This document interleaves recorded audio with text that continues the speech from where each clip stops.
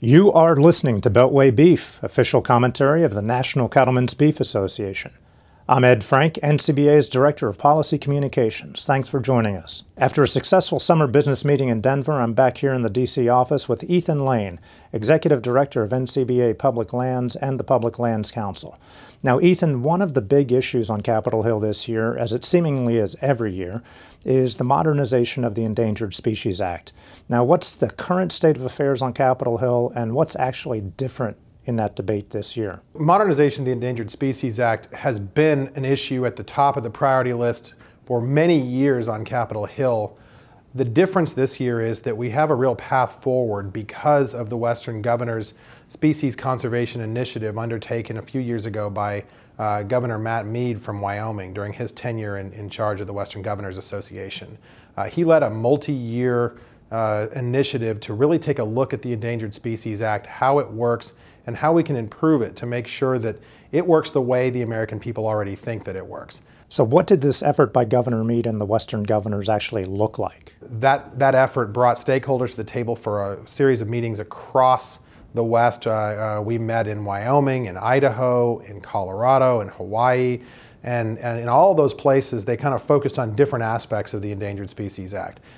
In those rooms we had stakeholders from the different resource communities, counties, state governments, wildlife agencies at the state level, the Federal Fish and Wildlife Service, as well as environmental groups that really contribute to a lot of the litigation that we see derailing that process all too often.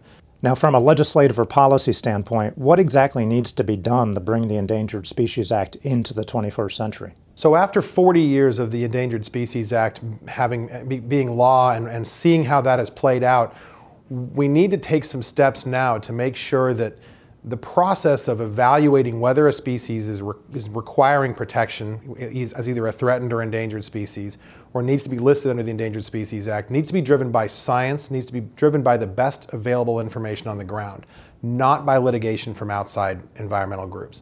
So these steps that we're looking at to improve and modernize the Endangered Species Act are really focused on that process, making sure that the states where the real data and manpower exists to manage these species and the real expertise on these species resides, making sure that those states have a much more central role to the process, both before a listing and also once a listing takes place. One of the problems we see with the Endangered Species Act is that all of the resources going to the Fish and Wildlife Service are kind of directed and consumed by that listing process. That's because they have such an overwhelming backlog of listing petitions. Instead, what we'd like to see is a shift towards managing those species that really need the help and an effort to delist those species that have already recovered. What we have is a lot of species like the gray wolf, like the grizzly bear, that have been on the list beyond when they need that federal protection. The states are doing a fantastic job. They have plans in place to manage these species, and the species by and large have blown past their original recovery goals. So we need to delist those species, but then we need to look at the 1,000 or so species that are left on the list here in the United States. We need to make sure those species aren't ready to be delisted, and if they are, we need to go ahead and do that work, move them off the list so that we can focus our resources on species that really need the help. So our efforts on Capitol Hill are going to be focused on those sort of pragmatic pieces of the Endangered Species Act and improving that to make it work better. Ethan Lane, thanks for joining us on Beltway Beef.